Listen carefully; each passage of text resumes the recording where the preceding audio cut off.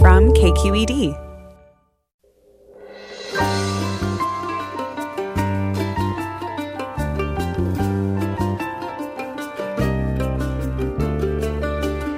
From KQED Public Radio in San Francisco, I'm Mina Kim. Coming up on Forum, during last night's Unconventional Democratic National Convention, Joe Biden accepted his party's nomination for president.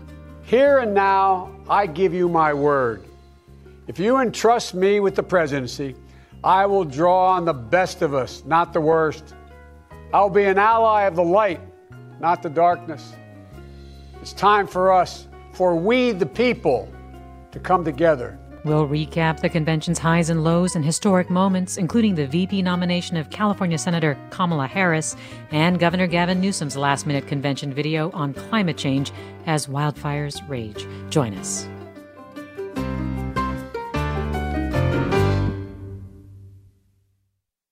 This is Forum. I'm Mina Kim.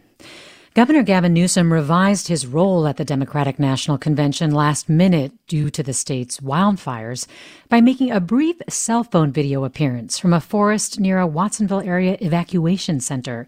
The change was just one of many convention changes Democrats were forced to make to deal with the dangers posed by the pandemic. In this hour, we'll recap the Unconventional Convention and hear what moments stood out most to you. But first, we focus on Newsom and his administration's response to the state's wildfires. Joining me is Scott Schaefer, senior editor for KQED's California Politics and Government Desk and co-host of Political Breakdown.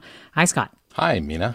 Also with us, Marisa Lagos, politics correspondent for KQED, co-host also of KQED's Political Breakdown podcast and program at 6:30 on Thursday. Hi, Marisa. Hey, Mina. Good to be here. So I want to start by playing some of Newsom's cell phone message to the DNC last night. Let's hear it now. The hots are getting hotter. The dries are getting drier. Climate change is real. If you are in denial about climate change, come to California. 11,000 dry lightning strikes we had over a 72-hour period, leading to this unprecedented challenge with these wildfires. This is an extraordinary moment in our history. Mother Nature has now joined this conversation around climate change. And so we, too, need to advance that conversation anew.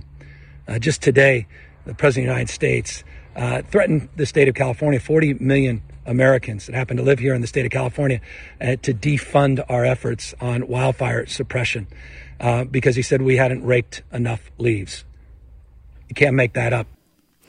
And again, that was Governor Newsom's address to the Democratic National Convention. And Marisa, I will start with you. I mean, what is your reaction to both this decision to rejigger his speaking slot and the substance of what he was saying? Well, I mean, I think it makes sense, right? California's on fire. We have had just an unbelievably tough week on top of COVID. I mean, even before the fire started, we had these rolling blackouts because of the heat wave that was really, threatening a lot of people from a health perspective as well. Triple digits, really record-breaking heat. And then, these wildfires. And, if you're not being impacted by those, there's smoke. I mean, I can smell it talking to you right now from my garage in San Francisco. So I think that, Newsom, it made sense that he wanted to kind of rethink his message, which he had recorded on Sunday before a lot of this happened.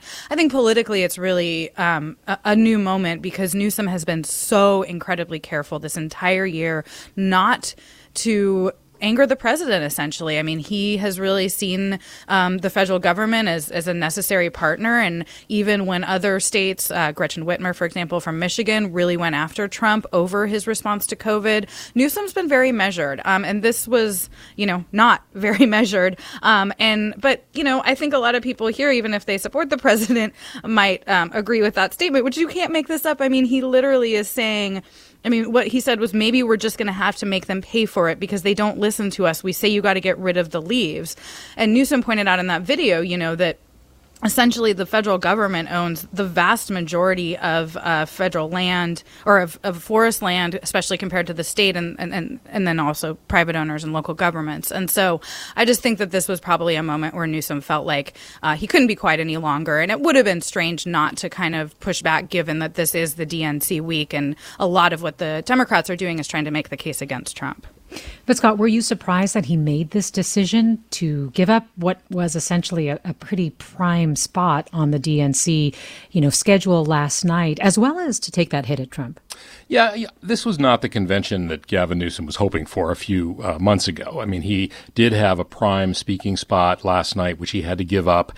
He also was, I think, assumed to be the sort of the chair of the convention delegation. That got taken away from him by Bernie Sanders supporters. Sanders won the state, and they managed to install 3 co-chairs, including Ro Khanna, who co-chaired Sanders' campaign. But, politically, I think it would have looked so politically tone-deaf for him to do what he was originally going to do. And I was told it was going to be some kind of lighthearted banter with Senator Cory Booker. I mean, that just would have, really not gone over well. So while he, I'm sure regretted not having that primetime spot and airing really before the convention. I mean, I don't think very many people nationally were watching at 5:57 last night. But it was the right thing to do. It was the right message. And as Marisa said, look, he had been so careful in dealing with President Trump that he was starting to pop up in some of their commercials for Donald Trump. And so I think the last thing he wants is to be a part of the campaign going into November as someone who appears to be supporting the Republican president for re-election. And so far, Marisa, it sounds like the federal government is coming through. At least Newsom's office said Tuesday that it had secured grants from the Federal Emergency Management Agency to help the state fight the LNU Lightning Complex fire, the one that's burning near me. And it sounds like there's some more federal infusion, some more federal help coming in. Yeah, so the governor's office announced just about an hour ago that FEMA has secured another grant, this one for that terrible fire down near Santa Cruz, San Mateo. And so it sounds like they have really gotten what they've asked for. And I mean, this is not unusual. Think back to pre-COVID when Newsom wasn't as interested in being friendly with Trump and trying to kind of win him over.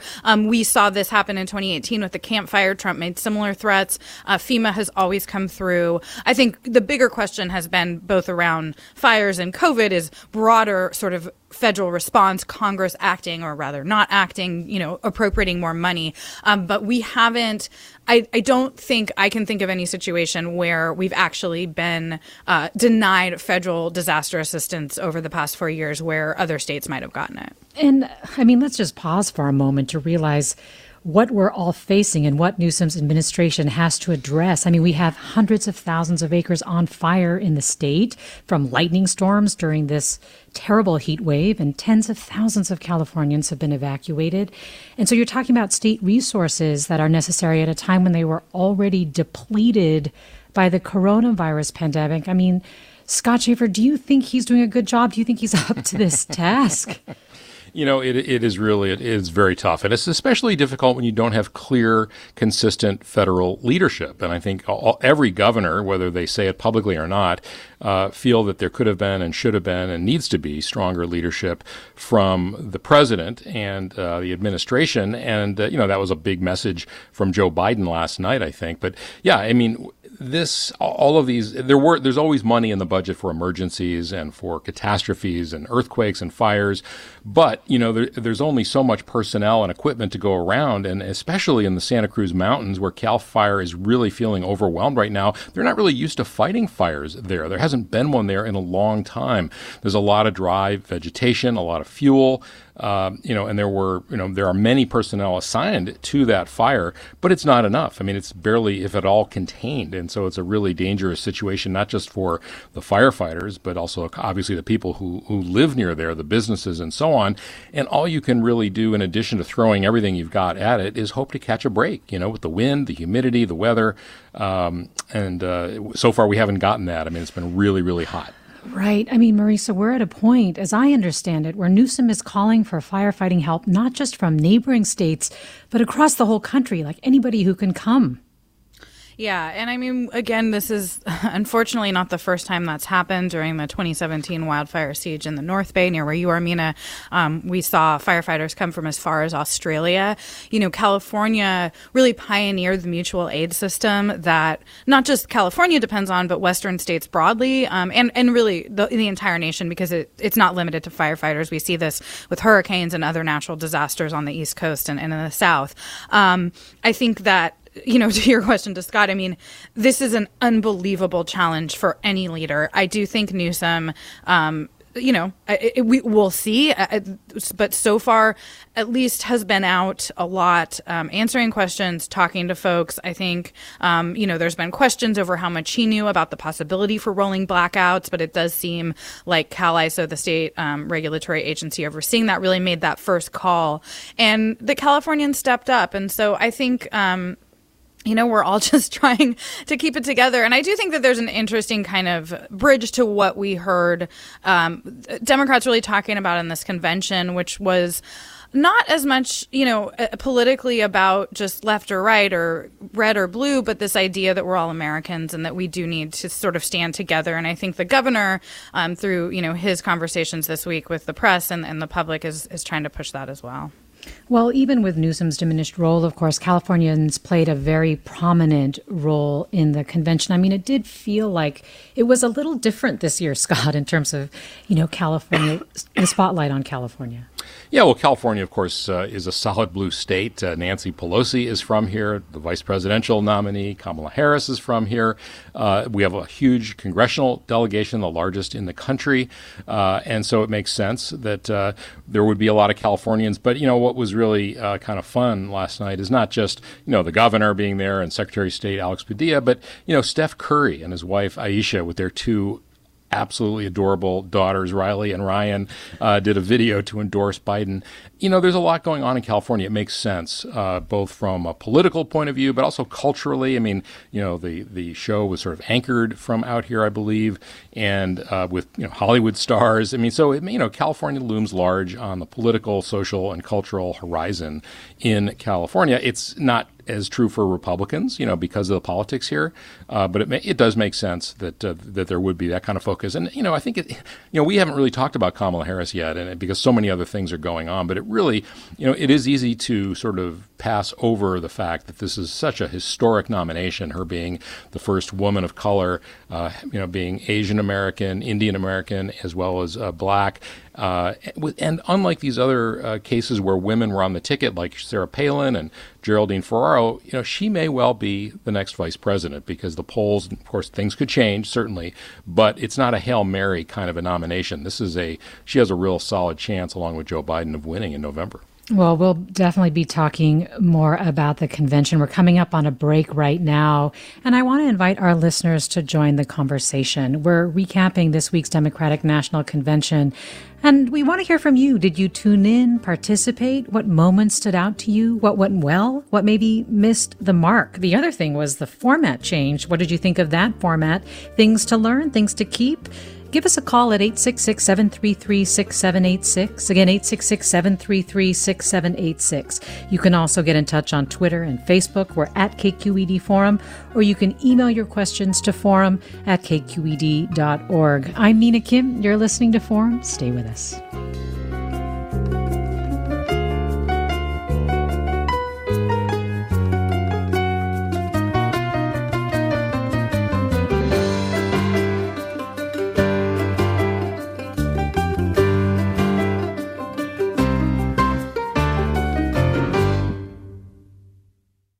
You're listening to Forum. I'm Mina Kim. We're recapping this week's Democratic National Convention, asking you, our listeners, to tell us what moments stood out to you.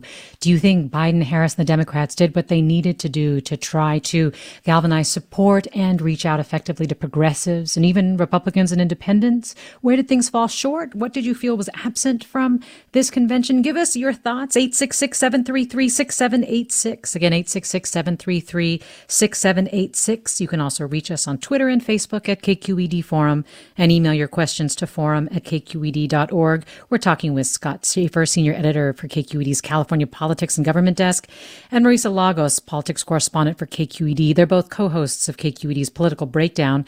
And we're also joined now by Seema Mehta, a political reporter for the Los Angeles Times. Seema, thanks for joining us. Thanks for having me. And so just before the break, we were starting to talk about Kamala Harris. And I just wanted to get your reaction to her speech this week, which a lot of people noted was something that they felt like was a highlight of the Democratic National Convention. I mean, one thing that I found really interesting was that we know her here, right? Because she's a Californian and she's also, especially here in the Bay Area, been a long time official in the Bay Area. So what do you think of her speech and in the way that she basically introduced herself to the country? Right. I mean, I think it's something we do take for granted because, as you said, we know her. She's been a public official here for years and years and years. And while she ran for president, she did drop out months before the first votes were cast. So unless you're a real political junkie, there are a lot of people in the United States who don't really know who she was. So she used her speech to really introduce herself, talk about her upbringing, talk about, in her mother in particular, the values she instilled in her, Berkeley when she was growing up, during the civil rights movement. She really, I think, tried to use the speech to show the forces that shaped her, that made her decide to become a prosecutor, and that sort of explain who she is today. And I think she needed to do that because I think a lot of people in the United States really were not that familiar with her as we are here in California. Well, let me play a little bit of her speech. This is Kamala Harris. I keep thinking about that 25-year-old Indian woman, all of 5 feet tall, who gave birth to me at Kaiser Hospital in Oakland, California. On that day, she probably could have never imagined that I would be standing before you now and speaking these words. I accept your nomination for Vice President of the United States of America. And Marisa Lagos, Sima was talking about how she introduced herself. The other thing that she did right there in that clip is she also brought in the historic nature of her candidacy. And I thought that was a really strong moment. Yeah, I thought she did a really great job of sort of weaving together that, her personal history, her family and what her mother instilled in her, and really linking it to the moment we're in and the reason that she says she went into public service. She talked about COVID and racism and how there's no vaccine for racism and that, we have so much work to do. And Kamala Harris came up as a prosecutor. So I think even for Californians who have been watching her for the last 16 years or however long she's been in office here, this was a more personal speech than we have really seen her give. I talked to somebody who's worked with her since she was in the DA's office this week. And, she said the fact that she mentioned her dad leaving her mom at age 5, the fact that she made herself a little more vulnerable, that is not something that, as somebody who was so used to being in a courtroom or standing up as the attorney general and sort of going to the mat over legal issues and fights with big banks and things, that she's always been very comfortable doing. And I think a lot of people would have liked to hear even more of that. But I do think it was interesting, and I think it showed that she really is, to Seema's point, introducing herself to the other 49 states. And I do think we will see that prosecutorial sort of side come out as this campaign progresses. But I think that she really left that to President Obama on Wednesday night and tried to make this something where she was connecting with the audience. Well, Stephen tweets, I had a list of what moments stood out until Biden gave his speech. It was awesome, exceeding my expectations. He led with empathy and finished with dignity, passion, and true leadership. Let me go to caller Nancy in Berkeley. Hi, Nancy. Join us. Hi. Okay. I was somewhat disappointed, mostly disappointed in the Democratic convention. We heard enough about Joe Biden. We all know he's a nice guy. But my biggest complaint was that Julian Castro, who was my first choice for president, was completely ignored by the convention. I was so upset about that. And he was interviewed before the convention, and he said he was shocked that he wasn't asked to speak and that his feelings were really hurt. And the Democrats talk about, wanting the Latino vote, and as far as I'm concerned, they lost it at that convention. Well, Nancy, thanks. Scott, I'll start with you. What do you think was behind the lack of presence of Julian Castro at this convention? It's a good question. Until Nancy mentioned it, I hadn't thought about it because I do think he was on Monday night. I turned the TV on and there he was speaking. I don't know if it was prime time or not. I think it was It might have been before. Well, I don't know the answer to that. Julian Castro dropped out pretty early. He really wasn't part of the mix for very long. He did make, a pretty controversial comment about legalizing or decriminalizing illegal border crossings that, Donald Trump and the Republican Party kind of latched onto as sort of an indication of how soft on, border crossings and security the Democrats would be. I don't know that that's why he wasn't featured more prominently. That's the first thing that came to mind as I started thinking about it, because there's no other reason. I mean, he was a keynote speaker years ago, I think in 2012 maybe, had a great family story. His brother's also in Congress. His mom was a Democratic Party activist when he was a little HUD boy. Secretary, right? Yeah, he was HUD secretary. So I don't know the answer to that. Well, Seema or Marisa, thoughts on Julian Castro? Seema Mehta. Didn't he endorse Elizabeth Warren after he dropped out? He did. Yeah, and as and the other people we saw who, we saw Andrew Yang and Cory Booker and Amy Klobuchar, Beto O'Rourke, Mayor Pete. They all immediately after dropping out, almost all of them immediately after dropping out, endorsed Joe Biden, particularly Klobuchar and Buttigieg.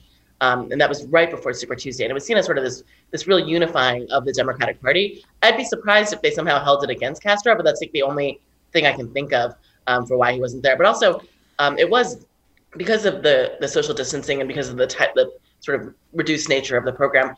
It was a really tightly packed 2 hours every night. So I wonder if it's some combination of the two. But I mean, I honestly don't know. Yeah, I mean, Marisa. I would just add to that. I mean, like, to Seema's point, so this was 2 hours as opposed to its normal 5 hours. And I just want to say I endorse that shortening personally as somebody who's watching every moment.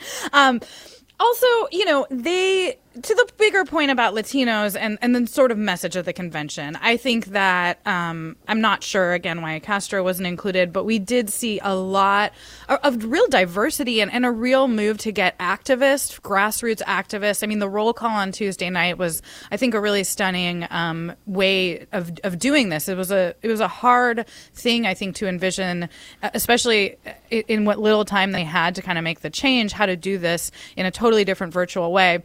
And I do think that there was a lot of effort. We had obviously very diverse, different Hollywood actresses emceeing, including Eva Longoria. We had, like I said, a lot of, I think, attempts to bring in a diverse group. And so, on that end, I think it's fine. I mean, I do think it's funny, this caller talking about, okay, we get it, Joe Biden is a nice guy. I mean, I do think that that's really what they were going for. They are trying to draw a contrast, and what they see that contrast as is Kamala Harris and Joe Biden are kind, decent humans who will serve all Americans, not just their base. And you saw this with Biden's speech last night, where he never named the president by name. He talked about him, but he really wanted to talk about, I think in a way of proving that he's up to the task of the presidency. This did not feel like a campaign speech. It felt like a presidential speech, and I think that's what they were going for. Well, let me go to Jeff in Sebastopol. Hi, Jeff. Hi. I just wanted to comment also on Joe Biden's speech. I think he laid to rest any idea that he's addled and has early onset dementia. He went on for about 45 minutes, I think, to show that he's got the vigor to perform as the President of the United States. And I also think it was not hyperbole when he was talking about this being a seminal moment in American history. I think we here in California, in particular, feel that. It feels almost apocalyptic with the fourth year of fires and a pandemic as the icing on the cake. This is a serious moment in American history.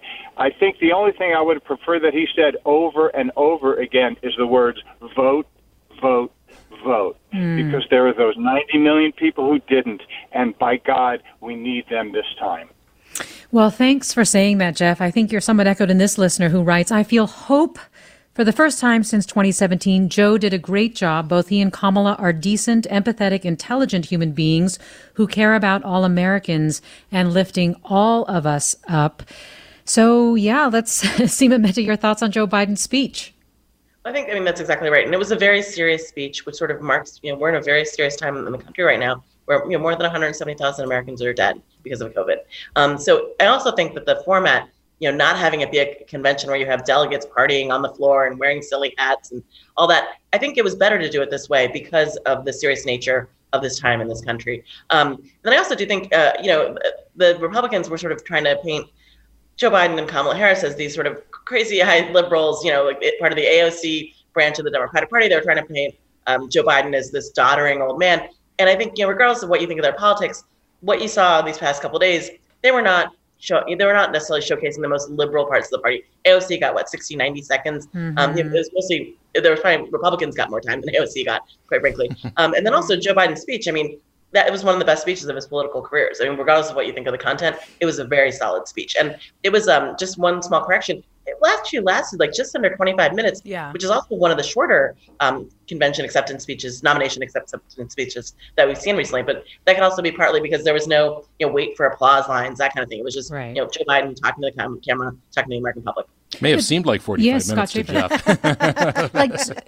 Scott, do you think the speech did what it needed to do, or even just the convention generally, in terms of bringing progressives, uniting progressives, and even, independents and disaffected Republicans into the Democratic fold?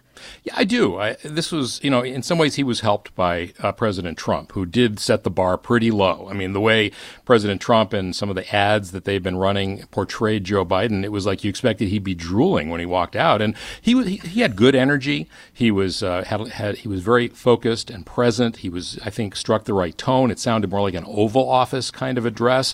And I think it's the kind of message people have been wanting from this president, President Trump, for a long time. And I think it was in some ways an audition for him to show the American people what it would be like to have him in the Oval Office. The message in part was, to quote George W. Bush, he's a uniter, not a divider. And I think the notion that he is a kind, caring, decent person, saying that character is on the ballot, he's sort of a regular Joe, someone that people can relate to. The bios from Jill Biden, all those things I think led up to him being portrayed as the person, by all accounts, he is, which is a really good guy. And, that's not usually enough. Nice guys finish last usually. But in this moment we're in where people are afraid and a sense that the country is kind of careening out of control, it might just be maybe not enough, but it goes a long way towards solidifying perhaps the lead we've seen in the polls. Well, Shoshana in Westlake join us. Hi, Shoshana. Hi, how are you? Great. Go right ahead. Okay, so when the 13-year-old boy who stuttered spoke, I think that was the first time that people in this country knew that Joe Biden had a stutter. And it caused me to look it up on Google later that evening to understand his history around stuttering, and also to understand that a lot of his missteps, I think, based on what I read, were during the debates, were really caused by him controlling or at times not being able to control the stutter. Well, we have a clip of... No, I was just going to say, I really wish that there would be more that would come out about that so people would stop making assumptions about his being feeble or he's not alert or he doesn't have a good memory or anything like that. Well, Shoshana, thanks for saying that. And we do have a clip of the 13-year-old boy who stuttered. His name is Braden Harrington, and here it is. My name is Braden Harrington, and I'm 13 years old. And without Joe Biden, I wouldn't be talking to you today. About a few months ago, I met him in New Hampshire. He told me that we were members of the same club. We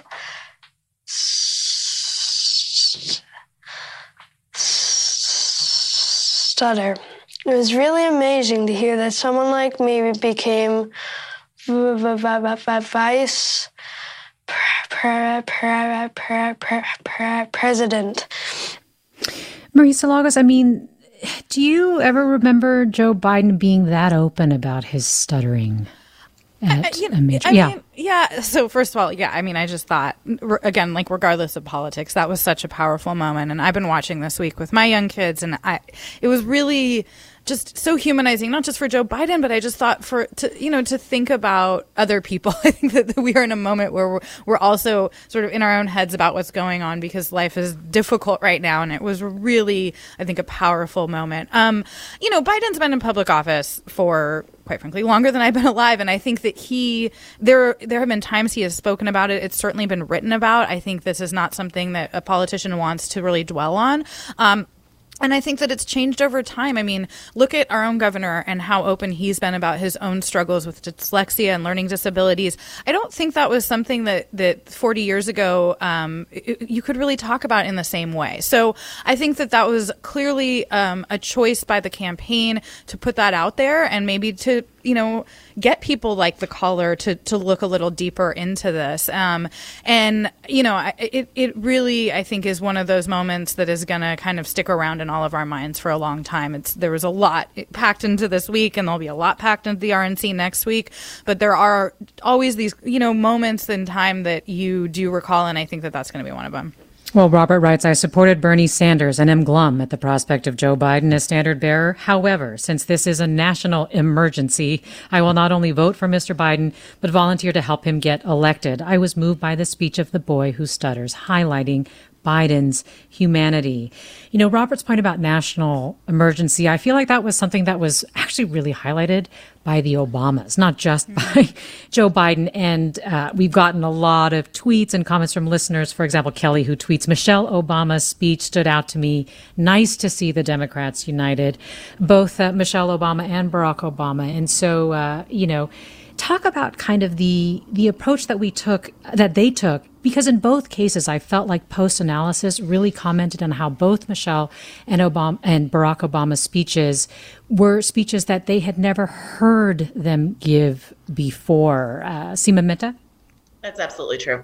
But first of all, we know Michelle Obama does not like politics, and this is not what she wants to do. So you almost felt like she felt a sense of duty. And with Barack Obama, since leaving office, he's done at first. He's mostly avoided criticizing President Trump by name. He's occasionally criticized policies that came out of the administration, but he hasn't made large speeches about it. It's often been in statements, which is sort of the tradition of what presidents do for the people who succeed them. However, that speech that he gave Wednesday night was a clear break from that, and both of them really took on the president in very aggressive terms, not just about policy, but about his capacity to do the job, his empathy, his willingness to learn.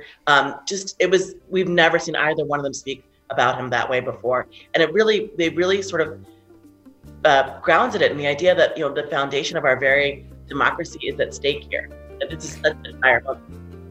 We're recapping this week's Democratic National Convention with Seema Mehta, political reporter for the Los Angeles Times, Marisa Lagos, politics correspondent for KQED and co-host of Political Breakdown, and Scott Schaefer, senior editor for KQED's California Politics and Government Desk, and also host of KQED's Political Breakdown. We'll have more about the Obamas and hear more from you, our listeners, after the break. Stay with us. I'm Mina Kim.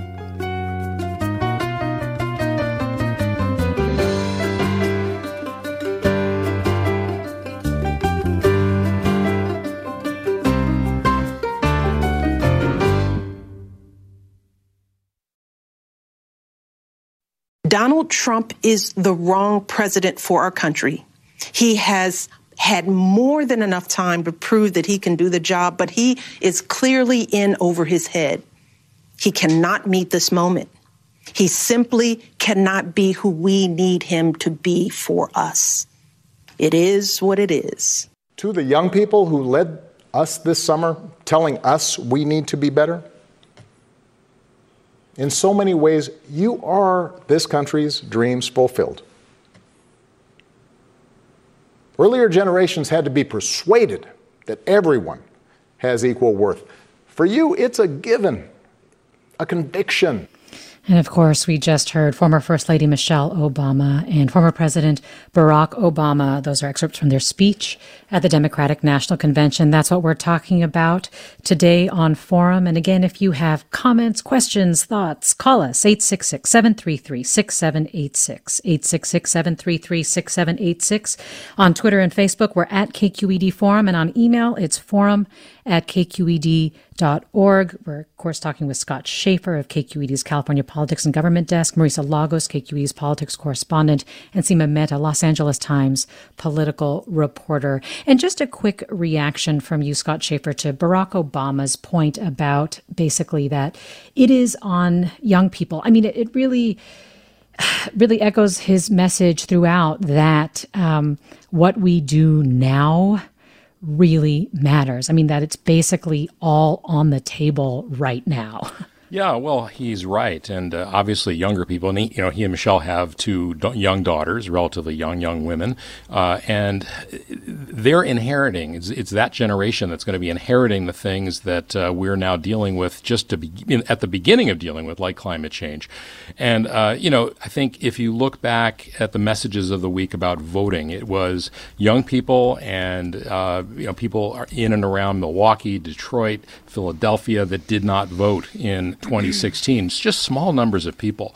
And so I think while Joe Biden and his surrogates were focused on saying what a good guy he is, I think there also has to be a concurrent message that the Democrats are giving it the urgency of the moment and how important every vote is, especially given some of the obstacles that are going to be placed potentially in the way of voting, either in-person voting or voting by mail. So I think it's all part of a comprehensive message. Obviously, Michelle and Barack Obama talked about their speeches before they gave them, and they took different parts, I think, of the message. But, this is very personal for them. I mean, Donald Trump, from the moment he got into office, has set about erasing Barack Obama's legacy.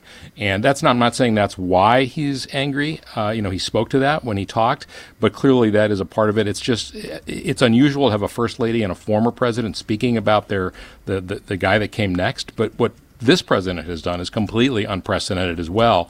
And I think they just felt they had to say it. Marisa Lagos, I read this article by Jamil Smith in Rolling Stone where he talked about how in a year in which we may have to risk our lives to vote Trump out, meaning because of this pandemic, that Barack Obama's message was something that we needed to hear in terms of how high the stakes are. Give me your reaction to it. I mean, I think clearly that's how the Obamas felt, right? Not only has Obama himself been very careful about Trump and what he says about the man who succeeded him, but he's been very, every president has been really careful. I mean, this is sort of a tradition, and I think that it shows what an unprecedented moment they see this as. I joked yesterday with Congressman Ro Khanna, and he said he didn't think it was this dire, but the underlying message of Obama's speech was sort of that, you can have a democracy or you can have President Trump, but you can't have both. I mean, he really put a fine point on what he sees as a threat to our system, and I think that it wasn't a mistake that he gave the speech in Philadelphia, where the birthplace essentially of our nation. And I think that Michelle Obama's speech in some ways was even more surprising because she has been so cautious to really try to step back and step out of the limelight. She has a podcast and stuff now, so she's been coming out a little bit more. Yeah. But I do think that this was a very calculated moment that they must have thought a lot about. Well, let me go to Guillermo in San Leandro. Hi, Guillermo. Hi, good morning. Thank you for taking my phone call. I hear the previous person who called about the Hispanic vote, and I agree with her. The representation for the convention was really low on this community. Even for was a family who they're doing some translation about their situation where their father was deported to Mexico, and the mother voted for Trump, but. Despite everything, I'm still going to vote for Joe Biden. I don't think the Hispanic vote is going to go any other direction, although the Republicans are reaching up to us now very heavily. But I don't think so. We're going to go in that direction. I disagree with her about the Democrats lost the Hispanic vote. And if the Democrats are listening to this show, I will encourage them to, in the next couple of months, to reach out to the Hispanic community. Well, Guillermo, thanks for that. And Eileen writes, I felt very energized by the convention, but I did think it was glaring, the lack of much attention to Asians or working class whites. Has the Democratic Party given up on these groups? Seema Mehta, your thoughts? I don't think so, honestly. In terms of working class whites, I think they actually made a point of showing and Asian Americans also, they made a point of sort of showcasing people who have really struggled during this administration, whether it was the auto workers in Ohio, in Lordstown, the small businesswoman who owned a restaurant in Los Angeles, who Mayor Garcetti pointed out during his segment the other night. And I think they're really actually, first of all, I mean, they're counting on minorities voting in large numbers for this ticket and they need minorities to vote in large number for this ticket if they want to win the White House. Secondly, working class whites were part of the reason that Hillary Clinton lost in 2016, because there was a number of working class whites who did vote for Barack Obama, who did not vote for Hillary Clinton, who either stayed home or they voted for Donald Trump. And these are the voters in places like Wisconsin and Michigan and Pennsylvania and Ohio. These voters are going to decide this election. So I am kind of surprised by that perception, because I thought that they really did try to reach out to working class voters, white voters in particular. But Mina, Marisa. Yeah, I think this also, raises, we heard earlier from a progressive who didn't feel like that they were spoken to enough. I mean, I think this highlights just the challenge and the balance that Democrats are really trying. I mean, what they want is to excite everybody, right?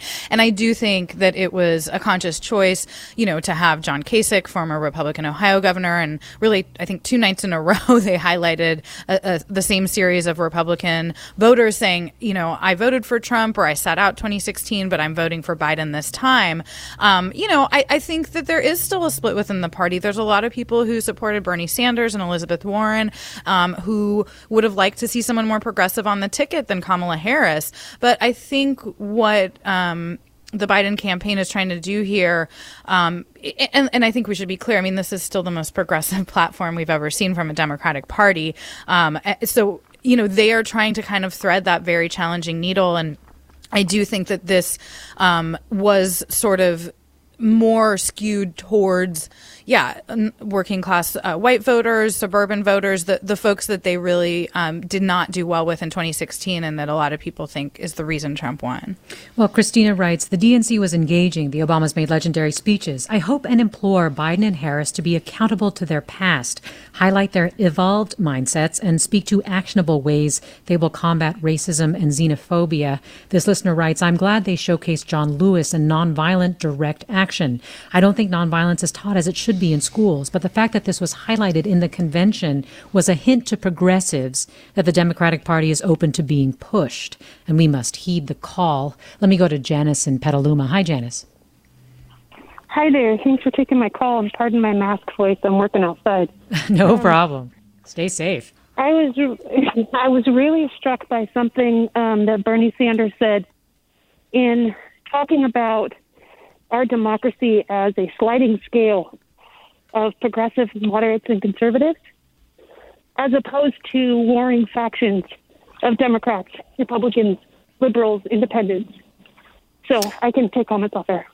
Janice, thanks. Scott Schaefer, a reaction to Janice's point. Yeah, I think what we saw, I was really struck last night by that video conversation with the 7 candidates who ran against Biden. That was the one Julian Castro was not part of, but Cory Booker was, and Andrew Yang, and Buttigieg, and Warren, and Sanders. And I think there is such an urgency in the party right now to show unity and to be for Biden and to set aside a lot of the differences that they have. Clearly, Ro Khanna, when Marisa and I talked to him yesterday, mentioned this as well. There will be time to talk about Medicare for all versus shoring up the ACA or the Green New Deal or tax policy and taxing the wealthy. But for now, I think they're trying to just put those things aside. But they can't put them aside forever. I mean, especially if the Democrats win and take back the Senate, there's going to be a lot of, I think, louder disagreements than we're going to see in this campaign. If I could just say one quick thing about the Latino vote, I do think that Joe Biden needs to shore that up. Bernie Sanders did a really good job in Nevada and in California with the Latino community. They connected in ways in their communities, in their language that really drew a lot of Latinos to him. And I think that when you look at polling, there's a surprising number of Latinos who say they're going to vote for Trump. And when I say high, I mean between 20 and 25. But given the policies on immigration and other things, you'd think maybe it would be lower. So I do think Biden and Kamala Harris have work to do there. Well, we are getting a lot of comments on the format of the DNC's approach this year. Let me just read a few for you here. Tina tweets, "Love the DNC approach. I hope we never do it the old way again. The videos made it really intimate, allowed us to listen more deeply and really get a sense of the speaker. Loved all the personal stories, and the closing was fun." Patricia writes, "I hope future conventions follow this efficient model without all the cheering, balloons, over-the-top entertainment, and wasted time. It was also such a pleasant relief to see smiles from those in the White House, a warmth that has been sadly lacking for 4 years." Also have a couple comments here about Julia Louis-Dreyfus. Tim writes, "I know it's an ongoing joke that our Vice President Pence is secretly gay, but if I'm interpreting it correctly, the joke between Julia Louis-Dreyfus and Andrew Yang about Mike Pence, by pronouncing his name like Ponce, which is British slang for pervert, disturbed me a little and felt like going too far." Adrian tweets something quite the opposite. Adrian tweets, "Julia Louis-Dreyfus was a brilliant choice who just eviscerated Trump with her hilarious quips, disarming Trump as she referred to herself as a proud, nasty woman." All right, who wants to jump in on format here? I don't know about Marisa the Loves. French. Yeah, I mean, I took that as a joke about the Tucker Carlson clip on Fox News where he's refusing to pronounce Kamala Harris's name correctly. I don't know. Maybe there was another level to that, but I would be surprised. Yeah. Though I do think that did fall kind of flat, but that's just me. But yes, in terms of just the format, too, it seems like this is something that the Democrats could learn from. Seema Mehta. Yeah, I mean, I thought it was kind of remarkable what they were able to pull together in a relatively short amount of time. I think at the beginning of the week, there was sort of some trepidation, like, is this going to be interesting? How are they going to do it? At times it seemed like a telethon, but I thought that they did an incredible job in terms of the technology. I mean, we've all been on Zoom work calls and, somebody forgot to mute and somebody has the camera aimed at their chin. And, largely there was a couple little missteps here and there where speakers started too early or started too late. But largely the technology was really good. It was very smooth, really nice presentation. And beyond that, I mean, I was talking to delegates this week and also talking to Democratic voters who are not delegates. They say that sometimes that the conventions can feel a little insiderish, which is true. If you go there, it is, it's thousands of people, but it's a small number of Americans, relatively, who know each other, who, are going to these lush parties, the booze is flowing, the free food is out there. And it is not like most voters don't get to experience that. What we saw, the last 4 nights was, in their words, in the delegates' words, and the voters' words I spoke to, like, very intimate. And they felt like they did a really good job of showing the broad diversity of the Democratic Party in terms of race, in terms of religion, in terms of sexual identity, and the stories, the videos that they built, the packages about biography, in terms of Joe Biden's life, Jill Biden's role in it. The voters that I spoke with were just really moved by these, and they felt like they learned something. So I think even when we are allowed to gather again and not have to socially distance, I think that they're going to learn from this. I think conventions aren't going to look the same ever again. And also the one other thing, if I can point out, the roll call of the states. Normally that is like an hour and a half, and it's super boring, where you have like the delegates on the floor, like dancing and doing the Macarena, and like everyone's like, dutifully reporting their numbers. This was really cool, like where they had a scene from every state and territory. And for California, it was Cabrillo Beach and San Pedro. You had the shores of Puerto Rico and Guam, and you had the St. Louis Arch and the Las Vegas Strip. And maybe it's just because we haven't been able to travel in a while. I was just really excited to see all these different places across the country. I thought that was really cool. Mm-hmm. Well, Dana in Santa Rosa, thanks for waiting.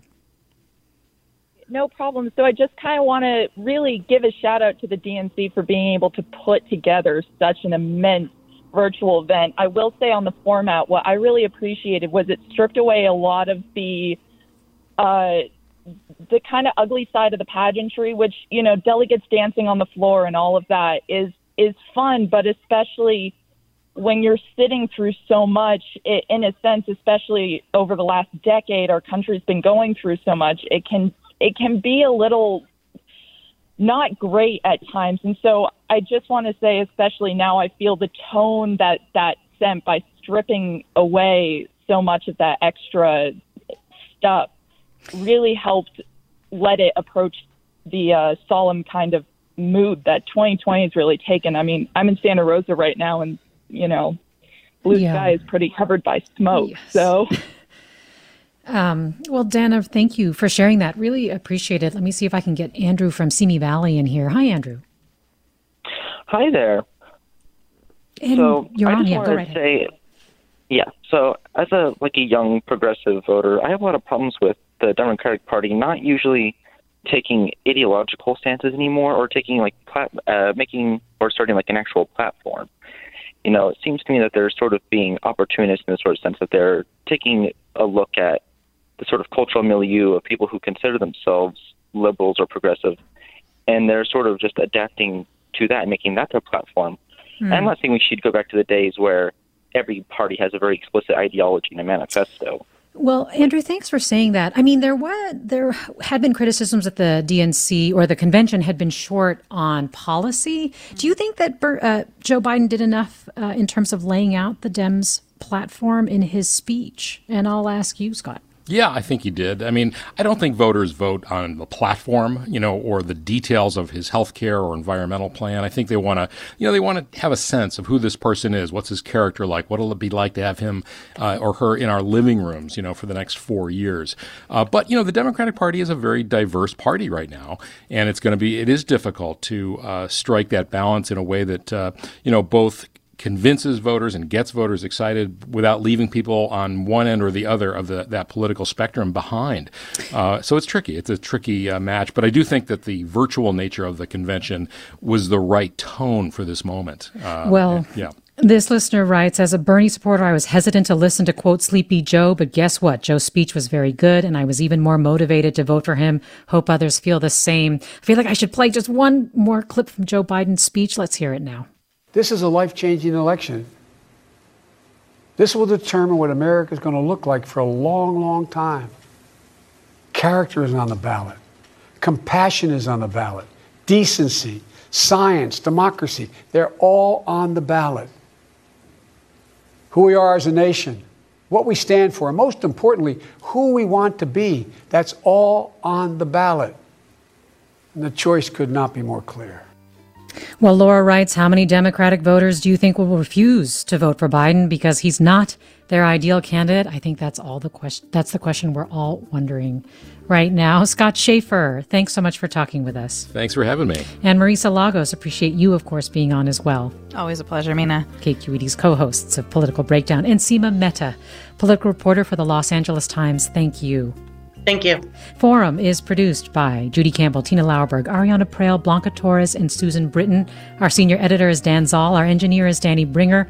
And our intern is Jameson Weiss. Our executive editor is Ethan Tobin-Lindsay. And our chief content officer is Holly Curden. Ariana Prale and Susan Britton produced today's segment. I'm Mina Kim. Thanks so much for listening. Have a great weekend.